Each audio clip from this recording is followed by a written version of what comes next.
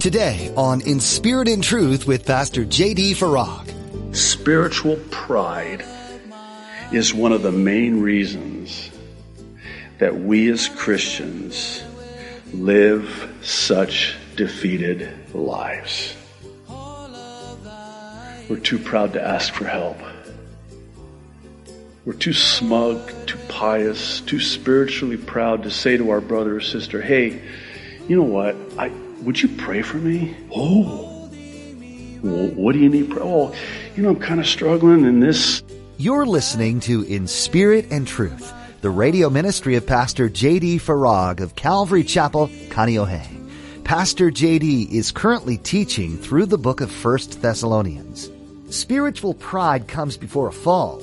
Pastor J.D. reminds you in his message today that Jesus came down from heaven and died on the cross to bridge the gap between you and God. He's also gifted you with brothers and sisters in the faith. When you're in need, put your pride aside and ask for help. Prayer is a powerful tool. Now, be sure to stay with us after today's message to hear how you can get your own copy of today's broadcast. Subscribe to the In Spirit and Truth podcast or download the In Spirit and Truth iPhone or Android mobile app. But for now, here's Pastor J.D. in 1 Thessalonians chapter 5 with today's edition of In Spirit and Truth. They're ministering in their own strength, and you've got all these programs, all the flash and the splash, which I believe comes as a result of the lack of, even the absence of, the Holy Spirit. So the litmus test for me is at the end of the day when somebody will come up to me and say, wow, that was powerful. And they're looking at me going, and it wasn't you.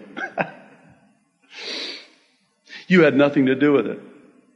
You were only the mouthpiece. It was, the Lord met me here. The Lord met me here. The Lord ministered to me here. The Lord spoke to me here. The Lord is here.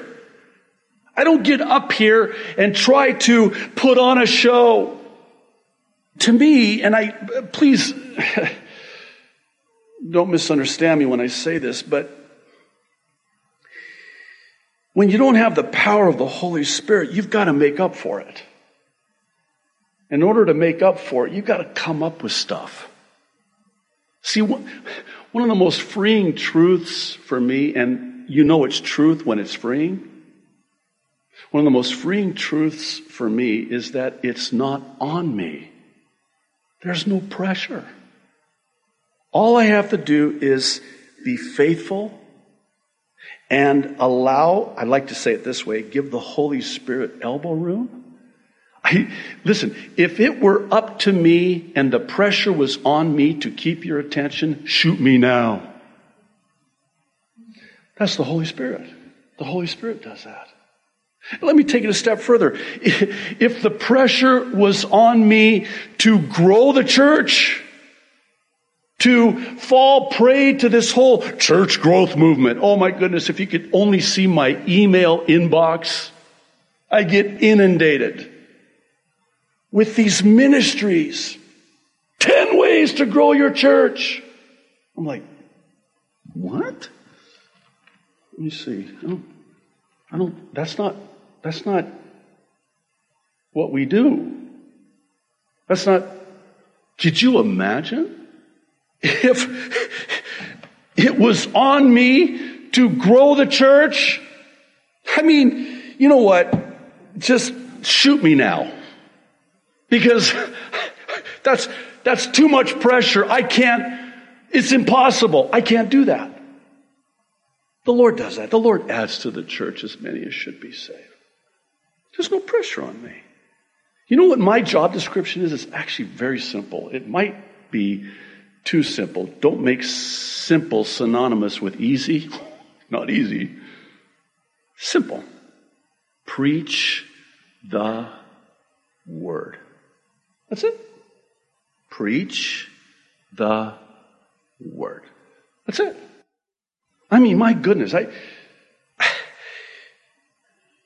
if I had to muster up and manufacture this whole thing, I can't imagine living under the crushing weight of that pressure. It's the Holy Spirit. When I come up here and I put my hands right here, the Lord and I have this arrangement of sorts. As soon as my hands are on the pulpit, I say, okay, Lord, you take control. You control me. You empower me.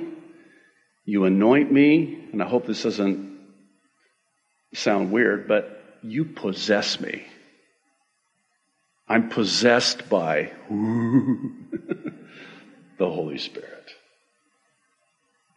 Now, I'm going somewhere with this. Some of you are saying, I sure hope so, because, but this is one of those places in God's Word where I think it's helpful to note where the emphasis is.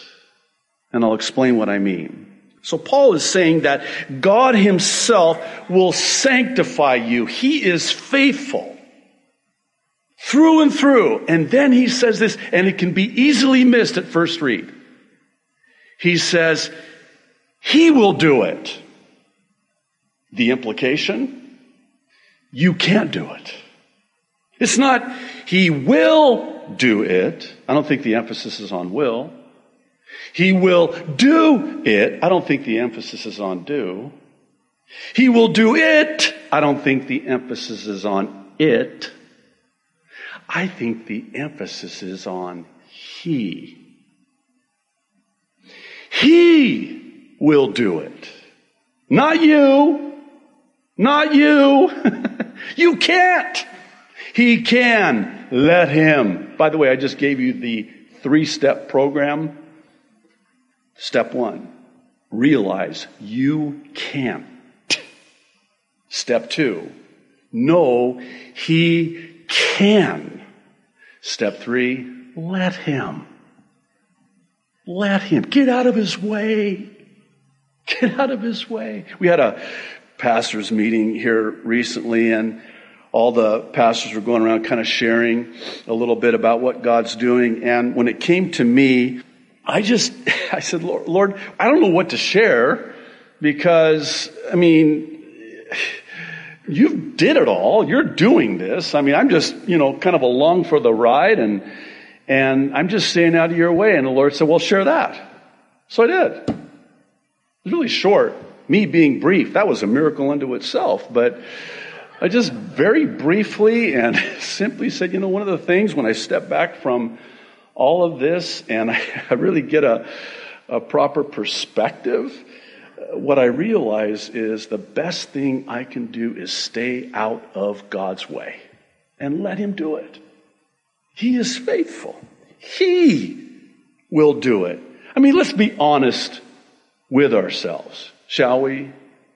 In and of ourselves, we are absolutely incapable of doing anything apart from him, especially and chiefly concerning our sanctification. Sanctification is a word that basically means to be set apart.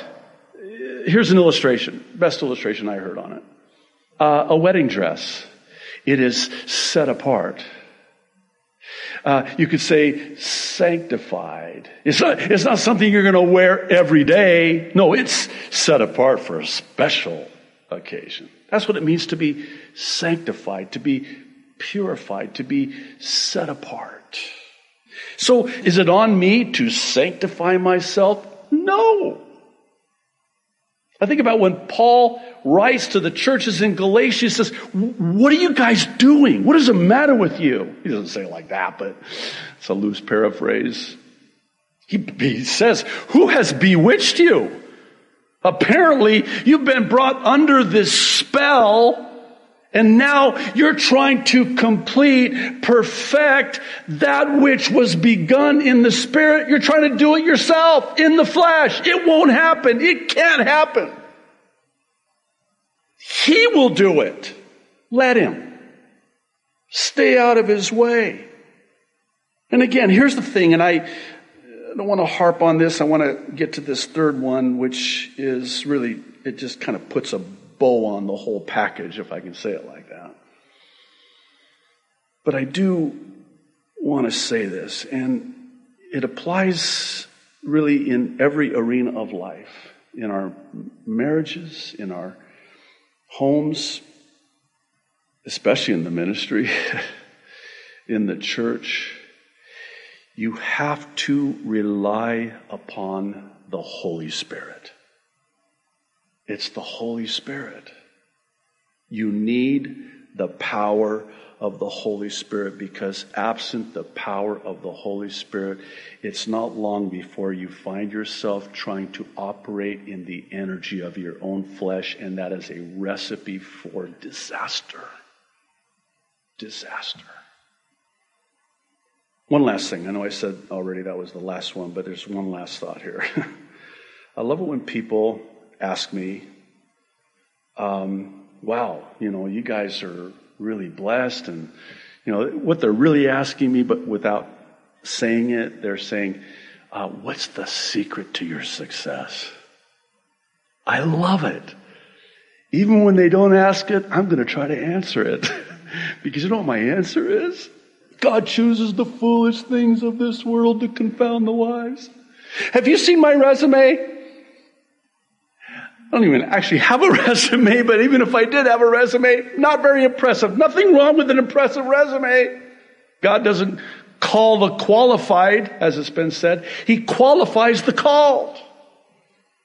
And God will call and choose and use the least and the last so that He alone gets the glory. Because if it was me, and I was pretty impressive. I mean, I've got letters after my name. Again, nothing wrong with that, but I don't have any letters after my name. That's why I changed my name and put letters instead. JD, what does that stand for? Well, Jesus disciple. I don't have letters. I don't have all these degrees. You go to my office upstairs, look on the wall. It's paint. I don't have... I'm not very impressive. I mean, just look at me, for crying out loud.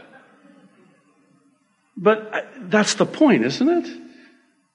At the end of the day, I don't want you to ever leave this church, and hear me out on this. I don't want you to be saying the name JD. Wow, that JD. When we do that, this is something in my own life that God's been dealing with me concerning. When we do that, the Holy Spirit's like, hey, I'm sorry. I'm sorry, JD. I'm out of here. That's not what I'm here to do. I'm not here to promote you or the name of your church or your congregation. No, my sole purpose is the name of Jesus, the only name given among men whereby we must be saved. The name of Jesus that every tongue will confess and every knee will bow. All right, I feel better now. Let's go to the third one. It's in verses 25 through 28. And this is what I want to spend the remainder of our time on, because it's that we refuse to humble ourselves. Notice with me in verse 25. Paul humbles himself and asks for prayer. What? Wait a minute. This is the Apostle Paul we're talking about. I mean, when he walked into a room, you knew who he was.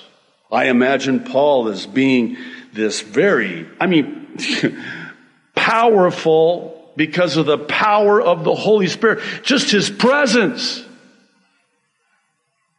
And by every right, when he writes, by every right, he could have started off his letters with the apostle most revered Paul. I'm not worthy. But you know what's interesting? When you read the introductions to the letters, it's not the Apostle Paul, it's Paul, the chief of sinners. Chief of sinners. This is a guy who saw himself as God sees him. This is a man who did not think more highly of himself than he ought. He's willing to humble himself and say, hey, would you guys pray for me? Would you agree that it takes great humility to ask somebody to pray for you? Listen, as a pastor, I have to confess that for me, sometimes it messes people up. I mean, you're supposed to be the pastor. And you need prayer. I thought pastors had perfect marriages, perfect lives, you know. You understand that as a pastor, it requires a great humility. And here's the thing, the folly of pride and the wisdom of humility. In fact, wisdom comes vis-a-vis humility. And there are so many proverbs about God humbling the exalted and exalting the humble. And really, they're terrifying because one in particular is humble yourself in the sight of the Lord and He will lift you up. Why is that terrifying? Because here's how I read it. Humble yourself in the sight of the Lord before He does it for you. Oh. This humility of, we won't ask. We're too proud. I don't want people to think less of me. Because they look at me and I put on this facade that I've got it all together. I mean, just look at me when I pull up into the church parking lot, that big Christian smile. What we didn't see was before you got here when you're yelling at the kids and arguing with the wife and then you pull up to the church parking lot. Come on. You know what that is? It's not just pride, it's spiritual pride. Oof. That's the worst. Spiritual pride. I'm going to make a suggestion, and I want you to think this through with me and see if you agree. That spiritual pride is one of the main reasons that we as Christians live such defeated lives. We're too proud to ask for help. We're too smug, too pious, too spiritually proud to say to our brother or sister, hey, you know what?